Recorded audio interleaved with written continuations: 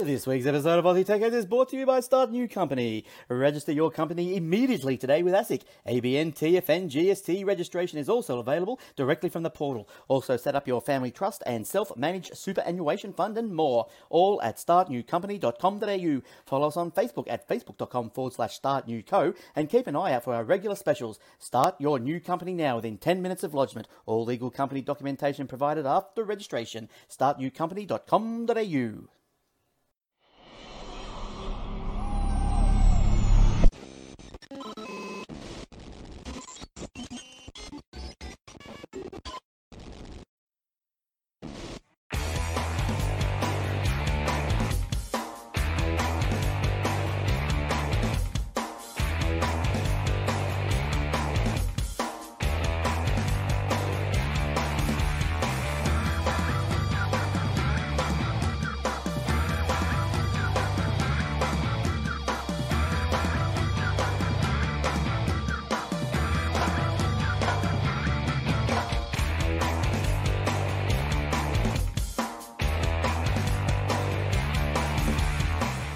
And also brought to you by athwebhosting.com.au. All our servers are operating on SSD drives, immediate activation, SSL certificates, Aussie support, domain registration and more. Easy install WordPress, Joomla, Drupal and 300 other one-click installations. Generous space and bandwidth, auto backups, WordPress help and maintenance plans are also available on Contact. If your web page is important for your business or your life, contact us today. Aussie support, secure services, athwebhosting.com.au. And now for the show. Welcome to episode 700 of the Aussie Tech Heads. Woo! Recorded on the 29th of October 2020. I'm your host, Jason Oakland. This is my co-host, Will Tompkinson. Hey, Will. Hey, mate. How goes it? Pretty good. How's yourself? Feeling 700 episodes old. 700 flipping episodes. Woo! All right. Who would have thought? Everybody's here. Hi. Well, the two most important people are here anyway. And that's, well, actually... Glenn couldn't... Oh, Glenn's here. Hang on. Hello, my name's Glenn. How's everybody going? Welcome to the Aussie Tech Heads. Can probably edit just as well, too. This show is brought to you by... Thank you. Bye. Our four most important people are here. We got Raiders, we got Brett, we got Dutchy, and we got Old School. So, you know, what more do you need? Hey! Big party. Yes, well, we had plans and... good times come on. Apparently everything fell through and nobody bothered to respond, so there you go. But yeah, no, it's all fun and games. It's been... I bet you the people in Melbourne are cheering this week. They can finally step out front without being shot by the Nazi. I mean, they're arrested by the police. I mean, dobbed in by their neighbour.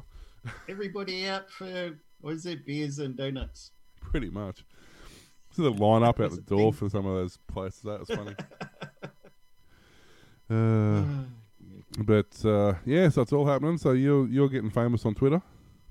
Yes, yep. Vinny has tweeted out that I have been making my Commodore 64 games pretty much ready for release. Just going to add a couple more little features that I worked on one the other day that he wants to have it so that you can select on the title screen whether you want to have just sound effects or if you want music and sound effects. So I've added that in, and he also wants you to be able to pause, so I've got to work on that over the weekend and it'll be ready to release. But you can see it's a port of an old Game & Watch game called Oil Panic, but this one is Toxic Frenzy because there's no copyright on Toxic Frenzy, I hope. not that anyone's told you anyway. And not catching black oil, you're catching black toxic liquid, right? That's it. Everybody believes it says so on the pipe. Right? Yeah, it says toxic on there. And whereas before it used to say gas on top of the building, it's now got 364. So Vinny's written a whole little story to go along with it. You have to save the 364 headquarters before the toxic waste infects everything and kills everybody and stuff. So we're going to add that in, a little story in with the game when we release it, but that's going to be an exclusive release through 364 magazine. Vinny's going to have a feature article on it for Christmas, so if you subscribe to 364 magazine at 364.com, you'll get access to a free game download and he's been quite addicted to it. I think he said he's got up to about 42 or 52 points this week, so he's very proud of himself. And yeah, just a lot of fun, and supporting Free 64 magazine. And then I've also been writing a bit of a diary down, as I've been making it with some screenshots. So Vinny's going to probably put that across 2 or 3 magazine articles in different issues. So that'll be fun to do. And you'll probably also see a little featurette on me in the next next magazine to come up in the My 64 Heaven section. So a lot of fun there. Yeah, I played it and failed miserably because apparently the emulator I downloaded doesn't understand keystrokes. So it was a major Usually fail. Vice is a good one. I I even played it on my little retro device that I got there, the RG350. I put the Vice emulator on there, and I can play. It's just like now I've gone back to a Game and Watch because I'm playing it on a portable device. It's the same type of game as that one, so it's quite funny how it's almost come full circle. Yeah, let's see if I can make this a thing that's going to happen. I'm not sure if this... There we go. You can see through it! You can because it's green.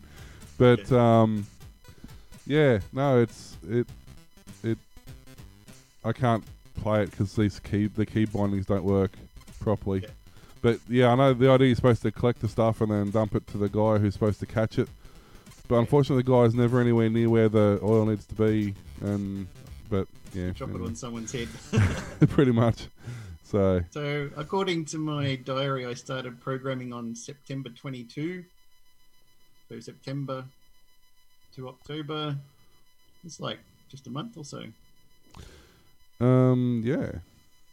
That's not too bad since I never programmed a Commodore 64 game before. But got to say thanks to Old School Coder because he helped me a lot with the raster bar splits on the title screen, also the little scrolly message that goes along the bottom because I was having some problem with that.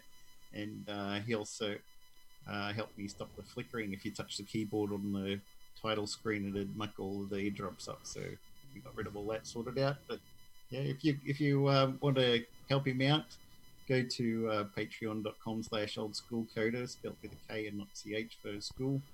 And I subscribed as a Patreon to his account, and he teaches Commodore 64 programming, but he also has tutorials on Pygames and Python programming, and he does some VIC-20 stuff and a bit of everything. So yeah, it's got tutorials all over YouTube, so you can check those out as well. But yeah, John's really good, and anytime you need some help for your Patreon, he's willing to help you out. And he just knows so much because he's been programming VIC-20 and Commodore 64 since I think it was about 1925 or something, wasn't it, John? It was programmed the... Since he was about 14 or 15 or something, he started writing. He wrote a Frogger clone for school for an assignment, and everyone got to play the game because you weren't allowed to have games on the school computers, but he wrote one. So then, therefore, the teacher said, well, it was written by one of our students here as a project, so therefore, you're allowed to use it.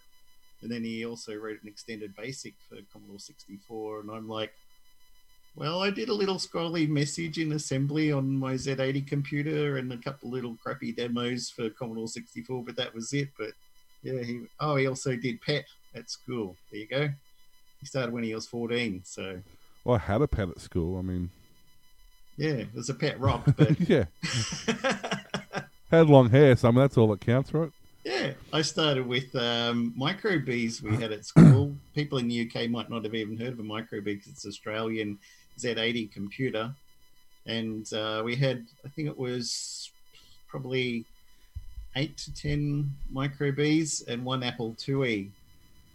And I went in there and watched everyone and learned how to program BASIC on the micro bee. And then that was in year 7, and then year 8 classes would officially start. You couldn't do computer studies in year 7, so year 8 everybody had to share a micro bee because there wasn't enough to go around. But I got the Apple IIe all to myself because I understood Apple Basic.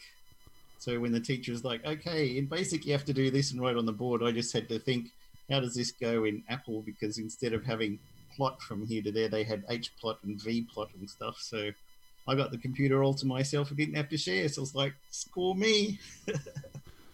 There's a pet. They also got mini pets coming out now, which is like just a little board, and you can buy a keyboard thing to go with it, and then you plug it into a monitor, and you got basically a pet. A few people have been tweeting about that kind of thing. This guy it's not surprising. I mean, there's so many one-chip boards now that if you get the Mr. FPGA, you can run just about any computer on that. Yeah, and, it's or a Pi. I was watching a thing on YouTube about the Speak and Spell, the original one that came out, and then one that's out now.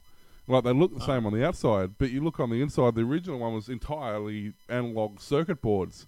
Now it's just this little chip like this that sits in the middle of the thing. Like, you know, the device does exactly the same thing, but it does it with about 3 components instead of, you know, half a kilo's worth of copper. John says he's going to get a mini pet. You could probably Google search up an image of one of those. You know what's going to happen if I type in mini pet into Google? Yeah. Do minus. Turn on Google Safe Search first. Oh, he's going to have to do some.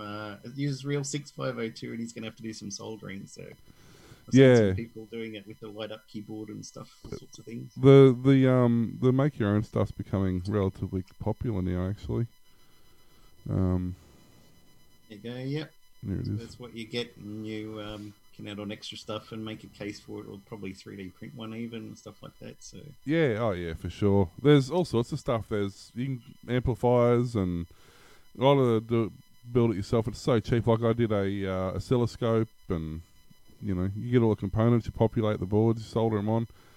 It's a great way to learn how to solder. It's a great way to learn how to read schematics, and at the end of it, you get something usable out of it. It's a really good educational. More schools need to actually get into this side of things. If you're going to do these, don't get a solder gun where you pull the trigger and the solder comes out. You might as well just they're useless. In the bin. Yeah, you get a proper soldering iron. But the solder sucker or the braid. So, well, a solder station you want really, because then with the solder station you've got an adjustable temperature. And you can also park it away when you're not trying to burn the edge of the table. That's it. You got somewhere to put the iron. You got an adjustable temperature, and most of what they call the reflow stations have a hot air gun that comes with it as well. So when you need to do shrink wrap, or you need to do, like, you got a really big bit of copper that you can't heat, you can heat it up with the thing. So yeah, the rework stations. You have those little helpers that have the alligator clips, and you can clip on the board while you work on it and stuff too. Helping hands. I definitely have wanted to need those so much over the years, and I never got them. And I'm like, you go to solder, and you're like, okay, got to hold this wire and that wire. Where's the gun soldering line? I want to wire them in there. Yeah. Ah, shit, I burnt my tongue. So no, helping hands are good because they got it. Some of them, like, you have like magnifying glasses and stuff on as well. So if you're working on really small components. He's just got one of those on his table with all his other crap that he's always got there. Well, my soldering station's just there, but I can't reach it from here.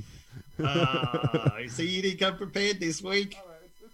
Actually, is it there? It better be there. I hope it's there. If it's not there, I don't know where it is. But yeah, on eBay, I got a rework station for, I think it was $45, and it had a soldering iron with like 5 tips, like 4 replaceable heads, like actual irons. And yeah, the reflow station gun, and that thing's copped a flogging, and it just keeps working. And it, you know, for that price, there's no point not getting one. You know, for how versatile they are and how much stuff you can do with them. Somebody should tell Simon he should be watching this episode, because we got him distracted a couple of weeks ago onto soldering, and he talked for like a solid hour about all the different soldering, how much he loves soldering and what you should do and what you shouldn't do. They're like, aren't you supposed to be programming a game or something? It's like, yeah, but I really like talking soldering. So every week now when he gets stuck into his game programming videos and he's actually getting some programming done, I'm like, quick, Simon's getting actual programming done. Somebody talk about solder or something and get him off track. I'll tell you what's really cool. If you ever get a chance to watch Big Clive on YouTube, he has the most fascinating soldering technique. The way that he holds his solder and still, he holds it like between his fingers and feeds it out through here, and he can hold the components and like feed the. It's awesome to watch. Like, it's I mean, he does it for a living, but his ability to just hold the most awkward position and stuff and still get the solder on is just fascinating to watch. I love watching him. No blobs or dry joints there. No, he's great. Speaking of dry joints, I better go get some beer. How can people give us some money, Mr. T? People give us money. Don't be silly. Not in this economy. They won't do it in this economy. So you got a few options. The most common one, obviously, is Patreon. But so you can do patreon.com/AussieTechHeads. We have our Ko-fi.com, which is ko-fi.com/AussieTechHeads. You can also organise to do it through PayPal that way if you choose. It just helps us out. Lets us buy a coffee. Probably would. I don't know. Can you buy a coffee for $4? I'm not sure. You could try. Maybe you get a baby Get one of those 7-Eleven $2 coffees. And who are these people up here? So, I don't know. The screen's gone past now. I have to wait till it comes back around. But so we've got our Patreon supporters. We've got Kate. We've got Bouncing Yellow Skull. We have Daniel and Amanda. We have David Bird, and we have Chris. So they're our unlucky patrons who pay us money every week to do absolutely nothing. It's fantastic. No, really, we about solder. We appreciate it a lot. It really, really helps out. There's several tiers there you can choose from. It just makes a big difference. Helps us, with streaming software and various other things that we need to do throughout the year. Of course, I need also. As I said, you can go through Ko-fi, which is more of a donation style thing. It's still reoccurring, but it's not like a fixed tier structure like Patreon. You can just choose like $1 or whatever. It or doesn't really matter. $500, huh? Yeah, I mean, go on. Go on. Just, I don't care whose credit card you use. It doesn't worry me in the slightest. There's plenty of them all over the internet. You can find them. Just search dark web space. Just keep trying them. One of them will eventually work, I'm sure. And we can also do PayPal donations as well. You just hit it if you want to do it that way. Just let us know, and we'll let you know what that is.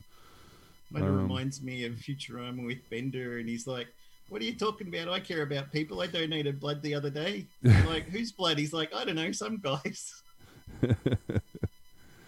Oh dear.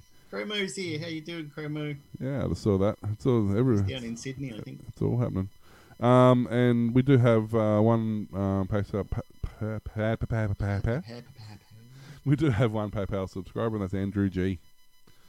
The G Meister. G word. Bird, and bird is the word. So bird. Anyway, so everybody is giving us money for something. Should we do some news? I suppose as soon as we've been paid for it, we probably should do that. We got a lot of stories about NBN Co, but they've set a low bar for fibre to the node users to qualify for last mile full fibre upgrade, while also revealing the anticipated full cost per premises of an upgraded line. The company provided significant clarity around the $2.9 billion upgrade to half the FTTN footprint that unveiled with its latest corporate plan last month. Unlike in its enterprise business, where free fibre upgrades are conditional on usage and other contractual commitments, NBN Co indicated it would set a much lower bar to qualify residential users for the so-called on-demand fibre upgrade scheme. To be clear, there's been some misunderstanding. I saw in the media that we're expecting everybody to buy gigabit services. We're not, Roo said. We're expecting everybody to buy higher speed services than they currently have.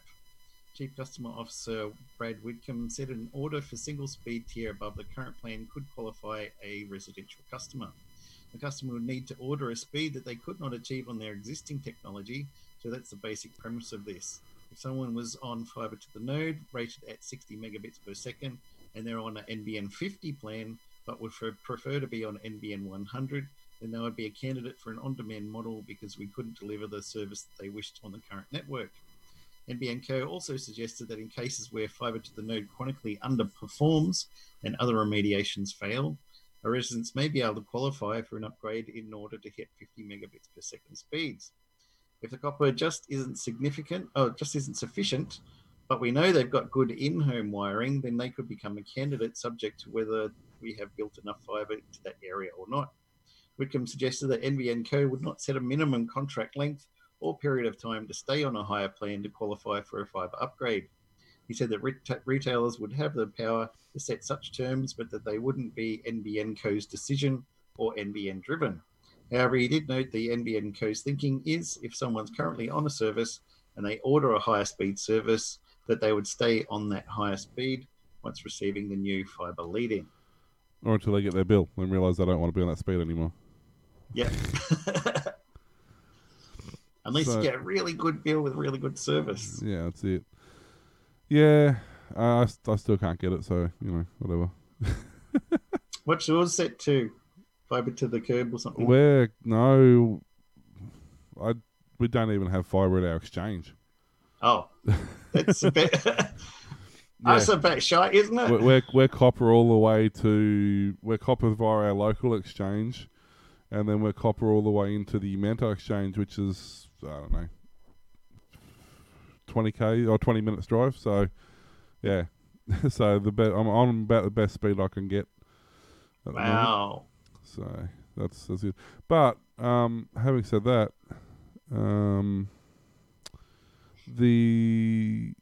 where are we? Fletcher, how fantastic he is. He claims the coalition has taken the politics out of NBN. In a speech to the CommStay Summit on Tuesday, Minister for Communications Paul Fletcher, because he's great at that job, clearly decided if you're going to attempt to rewrite history, you might as well go all the way. The minister began by claiming the announcement to allow upgrading fibre to the node connections was not a backflip, and he was simply warming up. Shrewd decision on our Shrewd decisions taken by our Liberal National Government in 2013, executed upon diligently over the last 7 years by the experienced board of management team at NBN Co, meant the NBN was well placed to serve Australia during the crisis, Fletcher said, closing. Under the successive... I can't even read this without laughing. Is this written by Murdoch? No, this is ZDNet. This is a ZDNet article. Under the successive communications ministers Turnbull, Fairfield and now Fletcher, we followed a consistent plan to take the politics out of NBN. Instead of our focus being on good operational performance, meeting customer needs and investing for the future. There was definitely no politics involved when Turnbull said there was no point in having broadband speeds quicker than ADSL, and no politics when Turnbull said 1 gigabit was a marketing gimmick. There was also we played it that way from the beginning. There was also absolutely no politics involved when Field labelled a document that said Optus' former HFC network was not fit for purpose as fool's gold. A year later, NBN replaced the same network with fibre to the curb technology.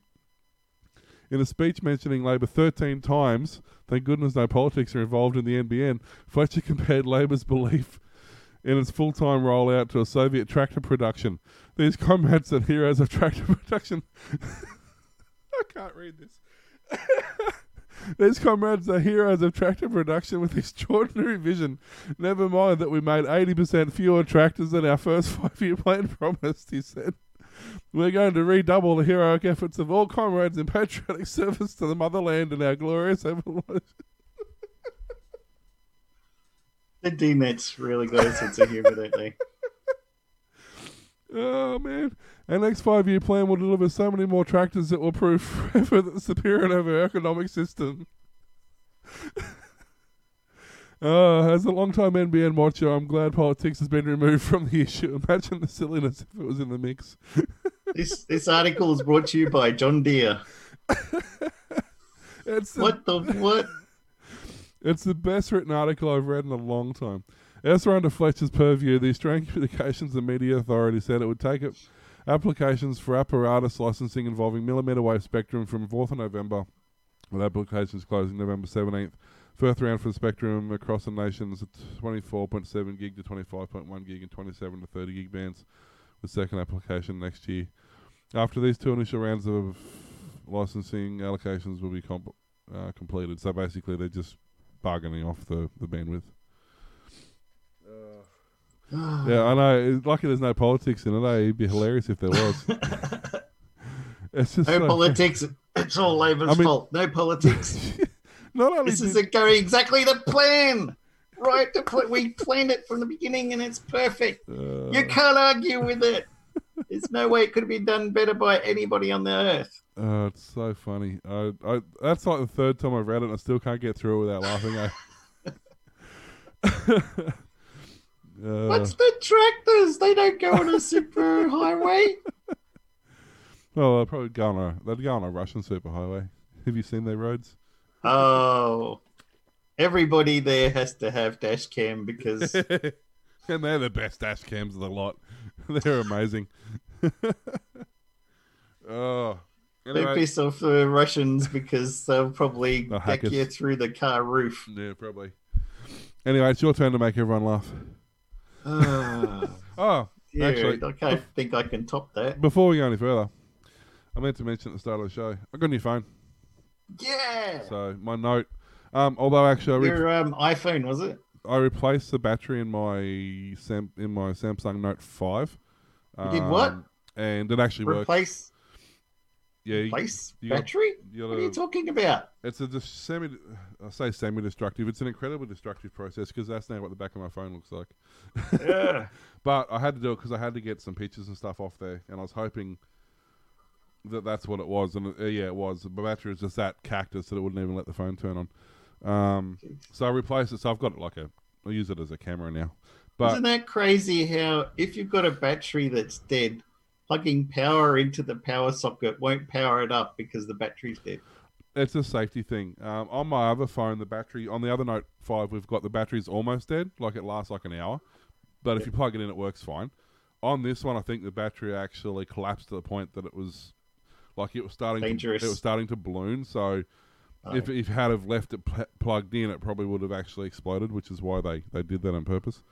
But yeah, that kind of thing started happening to Mum's iPod Touch that I got her. They left it plugged in all the time, and it's slowly pushing the screen out. And I was like, "You need to throw this in the garbage bin. You don't want to keep this on the charger. Yeah, it's just going to explode and take out the top level of the nursing home." That's it. Actually, I just got a message from Sonia too saying that.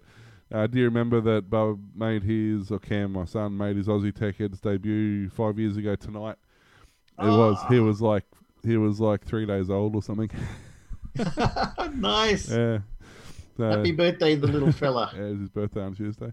So I got a Xiaomi Note 9, Mi Note 9, which brilliant is device. Fantastic phone. I love it to bits. Really good. Didn't cost you $1,500 there, Will? $280, I think.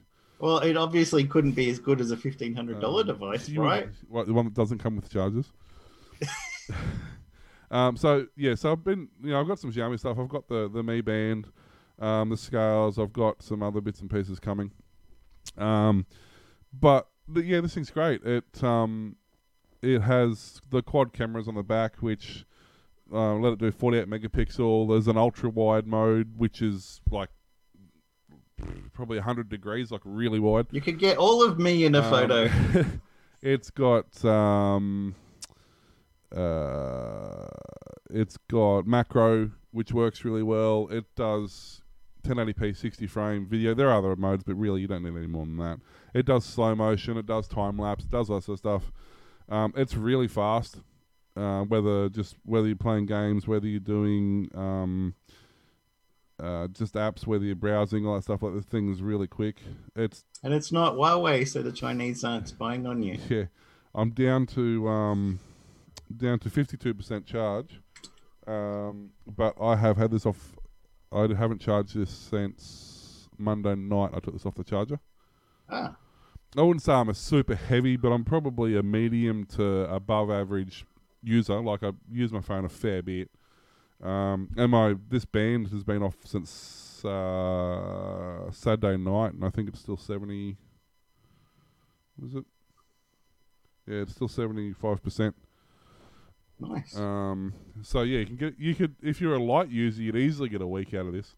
Now, the one complaint I have that almost makes you want to throw this thing across the room. The screen turns on whenever it wants to.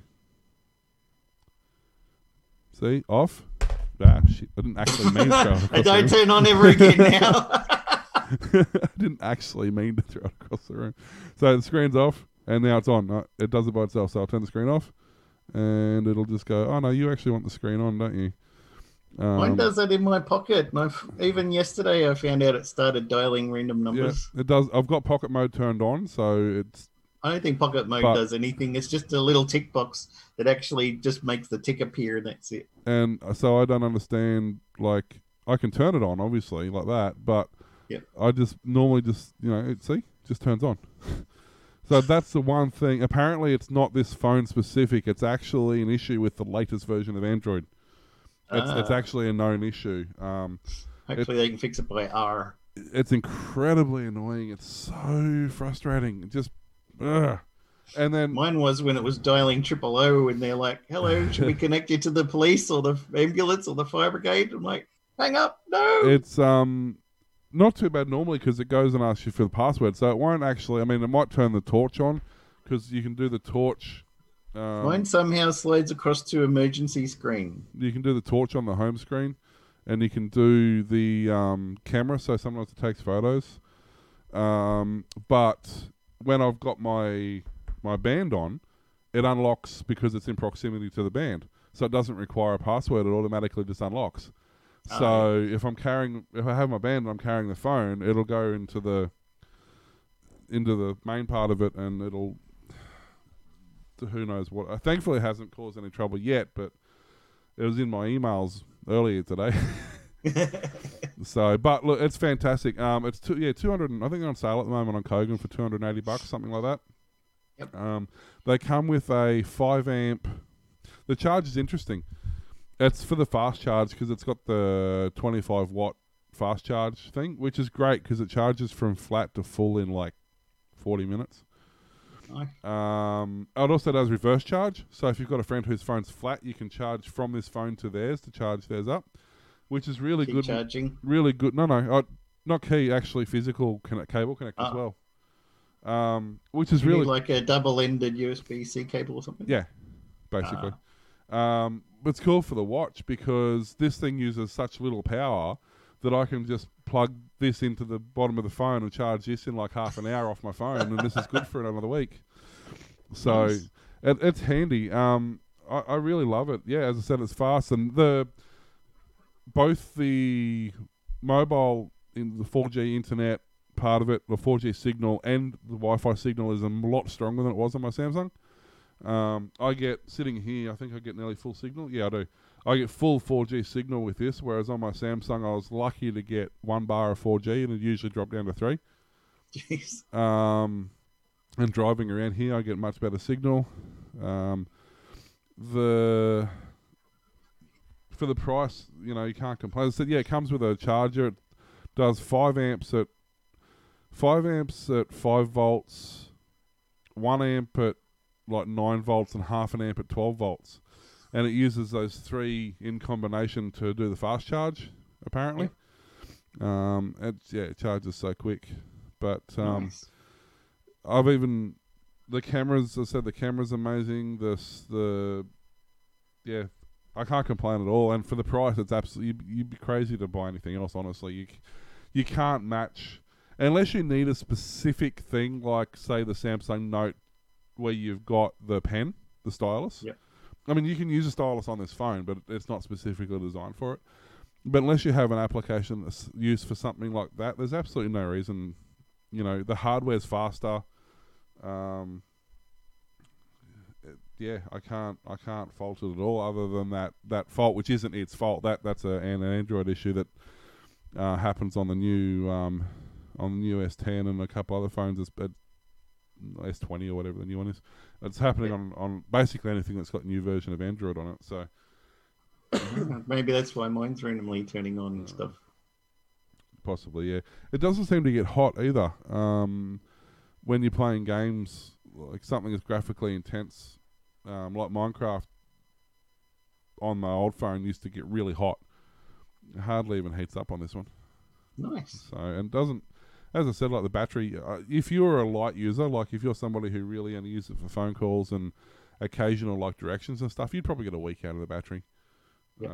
I easily get 2 days. I think I would. I don't think you could flatten it in less than 2 days. Like, you'd have to be on it all the time to like. Yeah, because my old phone, the Samsung, even when the battery was good, I used to put it on charge overnight, take it off charge, and then have it on charge in the car on the way to work, have it off charge at work, and then by the time I'd hop in the car to come back home again, it'd be down to like 10%, so I'd have to put it back on the car charger. Yep. This thing's, yeah. Now, yeah. You get 3 to 4 days out of it now. Sweet. So, love it to bits. Back to the news. TPG and Aussie Broadband want NBN Co. to take a long-term view on plan pricing and fees after the network operator floated yet another round of short-term discounts, as well as the resurrection of excess bandwidth charges this week. NBN Co. said this week it would resume excess fees for connectivity virtual circuit CVC consumption at the end of this year, ending a pandemic-related bonus that gave retail service providers up to 40% extra above February levels for free. To partially compensate, it said it would offer 2 months of transitional credits and bring forward planned CVC increases of 500 kilobits per second on most plans by a few months. However, the resumption of charges comes at a time when more RSPs than ever want NBN Co. to drop CVC fees altogether in favour of a single access charge. NBN Co. also unveiled 6 months of fee reductions aimed at getting more users onto the 100 megabits plans or higher, though it's unclear if customers could continue once the discount ends. TPG Telecom Group Executive of Legal and External Affairs, Trent Zinner, said in a statement that while the bringing forward of additional CVC inclusions and additional CVC credits was welcome, this is still a short-term fix. Ultimately, a simple flat rate structure with the removal of CVC would provide retailers with long-term certainty and customers with the best possible experience when using NBN services. Aussie Broadband manager Philip Britt said, the changes announced by NBN Co. are very welcome, but we still do not believe they are enough yet to meet long-term usage trends of our customers. We'll continue to work with NBN on where we see issues and possible solutions. On the 6-month upgrade discounts, Britt said Aussie Broadband would get on board in time. We're looking at full terms and conditions that NBN Co. are placing on these offers, and we'll consider our position from there. They always like to consider their position. They seem to spend a lot of time doing it. I'm just going to sit here and consider my position. Because I don't know what it's upright currently. Now my position is horizontal. That's it. It's. I do wonder what they. And don't mess with the missionary man. But they okay. You consider your position, but then what? Like, what's that actually mean? Like, what's the outcome Something needs to be done. What's the outcome of considering your position? Hopefully cheaper and faster for everybody. Well, that's always a good theory. You can live in a dream. Somebody's dream. I don't know whose dream it is, but somebody's. It's not mine. So Aussie Broadband, we've been talking about them a while.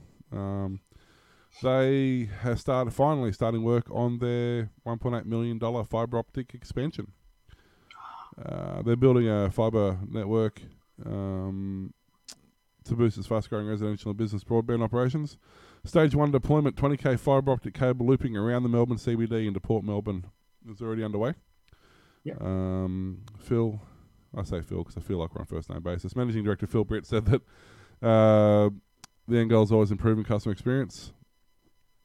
The purpose of this project is to transition our connectivity to NBN points of interconnect into our own fibre network, provide additional benefits such as faster capacity, improved redundancy, better ping times, etc. They're using a 720 core optic fibre. They're going to pick key data centres, including Interactive, Next DCM1, Equinix ME1, and 2 data centres, 530 Collins Street, and will also connect to an exhibition and Port of Melbourne NBN POIs. They're hoping that's going to be completed by... originally they said July 2020, but they haven't updated that because I'm pretty sure that was pushed back like 6 months. Right. Because of everything that happened. So I think it's supposed to be like the end of this year. I think they're hoping to get it done. Basically, they're hoping to interconnect 75 NBN points of interest with 24 data centers across Australia. They're hoping to, so basically they've got what we call dark. There's also dark fibre, which is fibre that's been laid in the ground but hasn't been activated yet. Yeah. They've purchased a lot of that, and they're slowly rolling out, activating that. It's not just a matter of activating that, though. That's also a matter of having it go somewhere. Like, a lot of it's laid down, a lot of it is accessible, but a lot of it doesn't actually connect anywhere. So they've got to make it go somewhere, because no point just turning it on like it is. You just have this fibre under the ground that's lit up and not achieving anything. So it's probably not ideal. Do something with it. Yeah, basically. JB Hi-Fi has launched its own on-demand delivery service in Victoria, but the retailer's chief executive is sceptical the business case for the proposition will stack up once restrictions have lifted. Speaking during the Australians e-commerce summit yesterday, JB Hi-Fi CEO Richard Murray said the business spun up like an Uber service internally because they feared the logistics system might break and staff would need new jobs to do. The attitude was that I want to keep my staff employed. I would desperately do anything to keep my staff employed and getting a salary. He said JB Hi-Fi currently has 75 SUVs on the road, and if shoppers make an order by 2 p.m. and use the door-to-door service, it would be there at their home by 8 p.m. Retail also offers 3-hour rushed courier delivery service in Melbourne, Sydney, Canberra, Brisbane, Perth and Adelaide. The new store-to-door service is delivered by a HB Hi-Fi team member. The lack of traffic on Melbourne streets, the ability to find parking and make a delivery to someone at home under lockdown are all leading to really efficient delivery times. However, service levels that are possible now may not be achievable when life returns to normal. What does COVID normally look like? Suddenly you're trying to find a park in the South Melbourne in the middle of the day for the store vehicle to pull over. Yeah, a bit Once like everybody's back on the roads, your delivery time's going to give you a lot longer. Pretty much. I just found a flashback to episode 461. Oh. I'll show you what happens back in 461. Yes, a very special intro this week. It's got a world exclusive here on Aussie Tech Heads, never before seen in the world, premiering tonight. It's big congratulations to Will and Sonia on their new baby, Cameron. Hello, Will. How you doing? Live from the Mater Hospital, Mater Mothers in Brisbane. That's hey, it. Will and Cameron. How you doing? Yeah, not too bad, not too bad. He's he hasn't like that for a while. 22 hours old, so... Wow. How small is he going? It's 3 point... he's probably pushing 3.5 kilos at the moment, so... Yeah, right. Nice. So... So there you go. So that was interesting. Way back when we were much younger. Yeah, it's 5 years ago. 5 years ago, episode... Time flies too fast, man. Episode 4. Suddenly they're 17 and... Oh, I know, right? I mean, Cameron's 5 going on 15, so, there's that. They do, they? How do you know that thing? You're too young. Oh, some of the stuff he comes out with, it's ridiculous. Yep. Man. Anyway, sorry, I was just distracted by that. I knew it was a thing. So, speaking of double standards, because why not? Twitter, Facebook, and Google. That to tell the Senate that the new content rules would destroy expression on the internet because they're not doing a good enough job of it by themselves, apparently. Facebook's doing fantastic. So the chief executives of Twitter, excuse me, chief executives of Twitter, Facebook, and Alphabet will tell senators during a hearing on Wednesday that the proposed changes to rules governing their networks could destroy people's ability to communicate on the internet. Citing letters submitted by the executives. Jack Dorsey, co-founder and CEO of Twitter, is to appear Wednesday before the Senate Science Transportation Committee, blah, blah, blah, along with Alphabet Chief Sundar Pichai. Sundar My Pichai. brain just kept saying Picard. I'm not tired. And Facebook chief Mark Zuckerberg. In written testimony submitted to the committee, Dorsey stated that proposed changes to Section 230 of the 1996 Communications Decency Act could collapse how we communicate on the internet, leaving only a small number of giant and well-funded technology companies. Like themselves? You mean like the ones that are doing the job already Anyway, testimony submitted by Zuckerberg states that Section 230 is what made possible modern internet services and should be updated to make sure it's working as intended. But without it, Facebook and other companies couldn't properly moderate content. Where is it? So basically, the one that they're currently changing, the U.S. Attorney informed the 1996 Act gives protection for companies such as Facebook by making them largely not responsible for content on their platforms, but still allowing them to restrict some content. The proposed changes, that changing the language governing when an online service provided should restrict content, the changes would remove the term otherwise objectionable and instead use the term unlawful or promotes terrorism.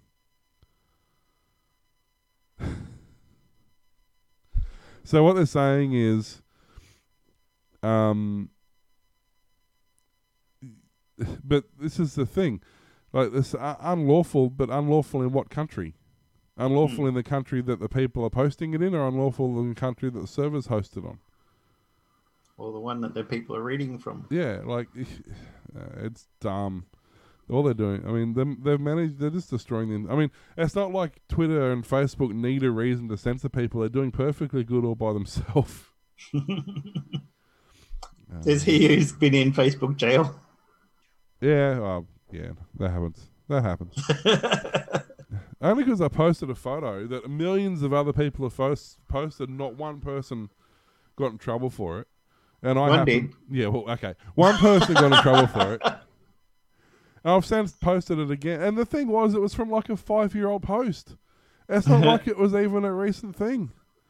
How dare you, sir? Anyway, no, she hasn't come out this Stop year. bringing up the past. Maybe that was it. Yeah, I know, right? It's Facebook's job. Remember this thing that happened to you 4 years ago that you'd rather forget?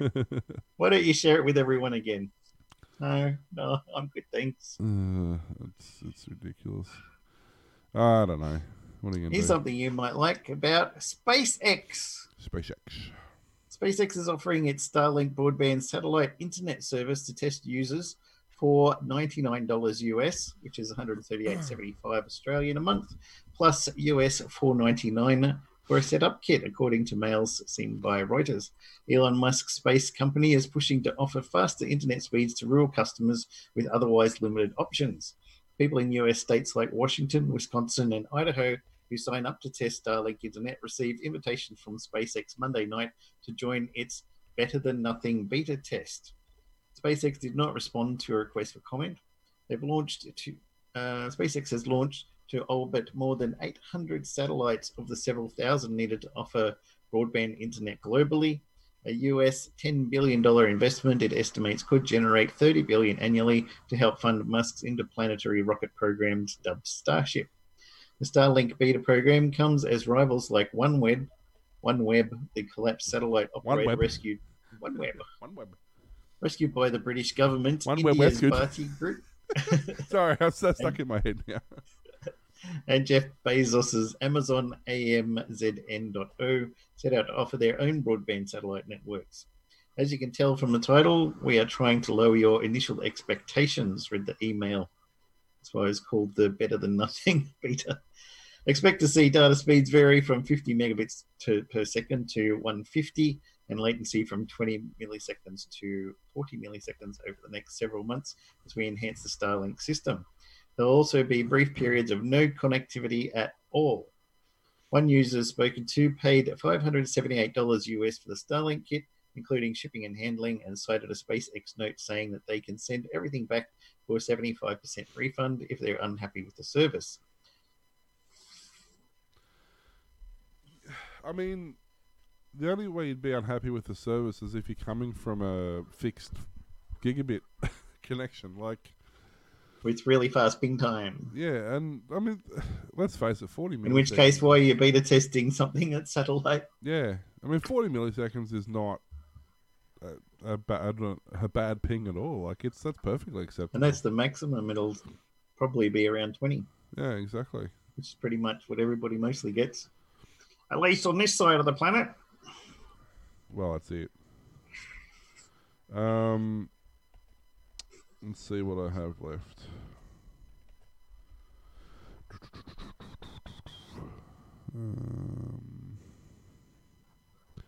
Data breaches. Data breaches. What have you got data in your breaches for, Mr. T? Data breaches. Data breaches, upping ATOs, fraud, red flags.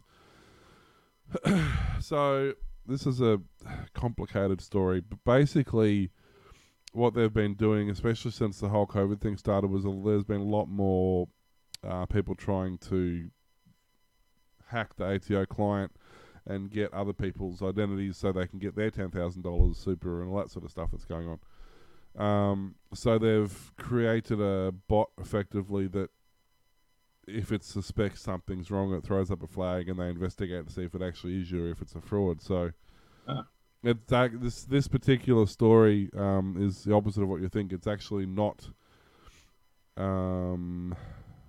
There's actually not data breaches that have occurred. They're actually managing to prevent data breaches. Oh, nice. Which doesn't It's happen a very nice often. change for them. Yeah, exactly. They're going to try the others. Like, we've had all the breaches. We've tried all that. That was fun. Now we're going to try stopping them and see what that does. Pretty much, and that's basically what they're saying. They had... So in the 6 months spanning January to June, hang on. Sorry. Last report, the Australian revealed the total number of reported breaches in Australia for the year 2019-2020 financial year was 1,050. For the 6 months spanning January to June 2020, 518 were notified under the scheme, and 124 of those occurred during May, the most reported in any calendar month since the scheme began. So that's what this bot's picked up. So, yeah, they seems to be doing a not too bad job. I mean, it's completely irrelevant for people like me because my online MyGov thing, I literally have to reset it every time I visit it. So it resets everything every time I visit it because it's just the Australian government website. But so this would actually probably most likely flag me as spam because the last login details I'm going to have in my case are going to be entirely different to the new ones I have to create to log back in again. So it's most likely going to flag it. So we'll see what happens. But yeah, it's interesting to see them actually being proactive about people trying to steal money instead of, I mean, well, they don't care. They still get money out of it either way. It doesn't matter. But they're trying to be fussy about getting them to stop stealing other people's money. There we go. For change. Yeah. Instead They of ours. don't mind if they steal it. They just don't want anybody else stealing it. Yeah. No competition, man. And I don't have I don't have the story because I closed it by mistake. But I can't remember how many of the COVID tracing apps in all up with everything combined, how many installations there are, and how many people are doing it.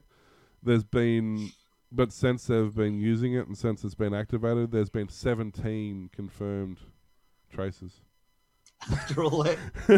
And I noticed, I think I read a story that if you got the latest iPhone update, it disables your tracker on your phone, so you have to re-enable it again. Same as the Google one.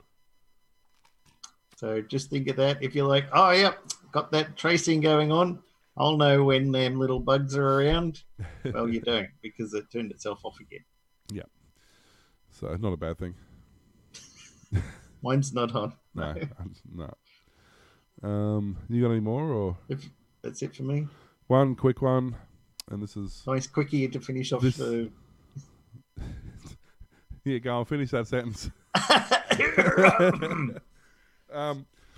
This affects at least these two hosts here. I don't know about anybody else, but Microsoft says starting next week of the first week of next year. So starting next year, all Minecraft Java Edition users will have a Microsoft account to play. Have to have a Microsoft account to play. So basically, it's if you've got the Bedrock Edition, you don't need it for whatever reason. But they've decided if you're running the Java Edition, you have to have a Xbox account effectively. So they started off with a Minecraft.net account, and then that got ported to a Mojang account, And now that's going to become a Microsoft Xbox gaming account. But the stupid part is, if you've got an Xbox, you've got the Java edition, the Bedrock edition, because you don't have the Java edition. But the Bedrock edition, you don't need to have the account for, only the Java edition. Huh? So they want you to, I think you get the Xbox login and game stuff on Windows 10 now. You can use the That's what Bedrock they're going to edition, force you to use, obviously. but if you can't use it all the time because it's not compatible with the Java edition. So if you want to play on servers online that aren't, Let's lock you into Realms. Is that what they're saying? if you want to play something that's not Realms, you have to use the Java edition. So I don't. But still, what they're saying here is you'll have to migrate the Mojang. Mojang Isn't that account. something Austin Powers lost his... I've lost That's my Mojang. Mojang. Mr. Powers. You have to migrate their Mojang account to a Microsoft account. All players who use Mojang account, shut up, or legacy Minecraft account to play Minecraft Java Edition will need to integrate to a Microsoft account in order to continue playing Java Edition. But it doesn't... For the users on Java means migrating off their existing account. You keep all your settings and skins and well, that's what name I'm and just everything. trying to find. They don't say anything about that. It looks like they're going to close the Mojang. Apparently, the shift is for the purpose of safety and security. We've decided to move away from legacy accounts to better protect our players, increase overall account security, and introduce new safety features because we can't do this with legacy accounts.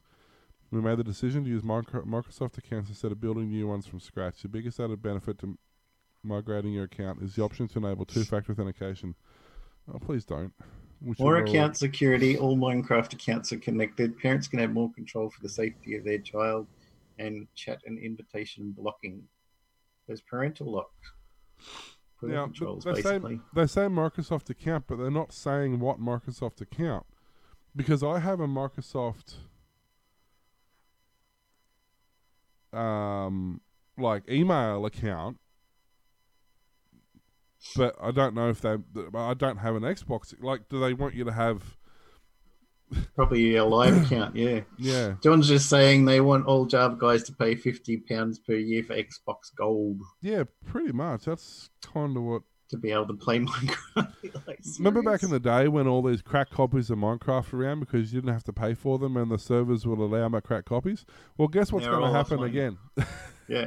They're going to turn authorization off and go nuts, guys. That's what's going to happen. But I was just reading now. How much would you pay? Just wait.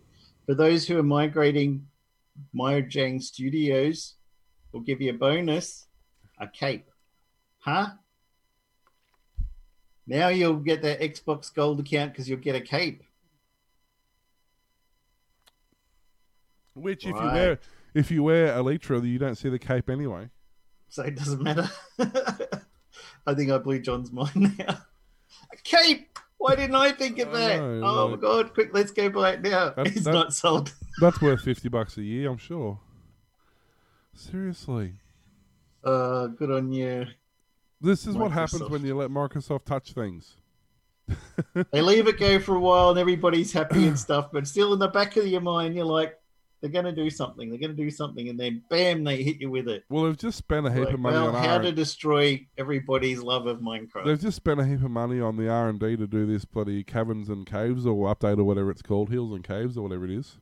Oh, I don't know that one. The new one that's coming out like end of the month or start of next month. So I guess they're trying to get their money back because the number of players hasn't dropped off, but the number of new accounts is slowing down.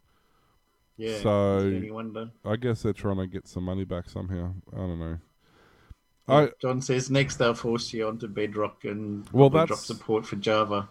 That was always the intent, which I don't mind. But the reason they're still running Java is because you can run servers on it. You're not locked into the realms.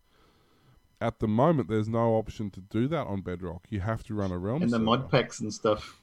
Yeah, They still don't have a good API, I don't think, that you can redo all your mod packs for. No. So Might have to stop playing Minecraft next year. No, Might have to actually grow up and do. you'll have to come into our fishing game. Yeah, just play. I haven't played in a while either because Dutchy's bouncing through servers, killing off maybe wood all the time for the XP, and I can't get on half of them. So I sit here coding, porting Commodore 64, Game & Watch games to Commodore 64, and we talk while he's busy fishing and killing whales. I spend most of my time on Skyblocks at the moment. We won't be able to, so... I know, right? Thanks for listening to the Aussie Tech Head Show. Episode 700, we did it, everybody! Now we can have a rest. It's the end, isn't it? We've got nothing else to talk about. Too bad if I do. You already started the outro, so... No, I mean, finish the show. We've done 700 episodes. I mean, you got to run it. That was in my contract. Every good thing comes to an end, I suppose. This show's broadcast weekly. We can be found at facebook.com/AussieTechHeads, twitter.com/AussieTechHeads, youtube.com/AussieTechHeads, and now also at patreon.com/AussieTechHeads. Sign up for $4 a month, $10 a month, or from several other tiers. See the site for details. Thanks to everyone who has. And coffee.com, ko-fi.com/AussieTechHeads. Make a one-off donation of any size. Email us glenn@warlock@aussietechheads.com.au. You can hear Aussie Tech Heads on aussietechradio.com. 24/7 back-to-back play of some of the best tech-related shows from around Australia and New Zealand. New shows are added each Friday. See you next time. Bye everybody. See ya.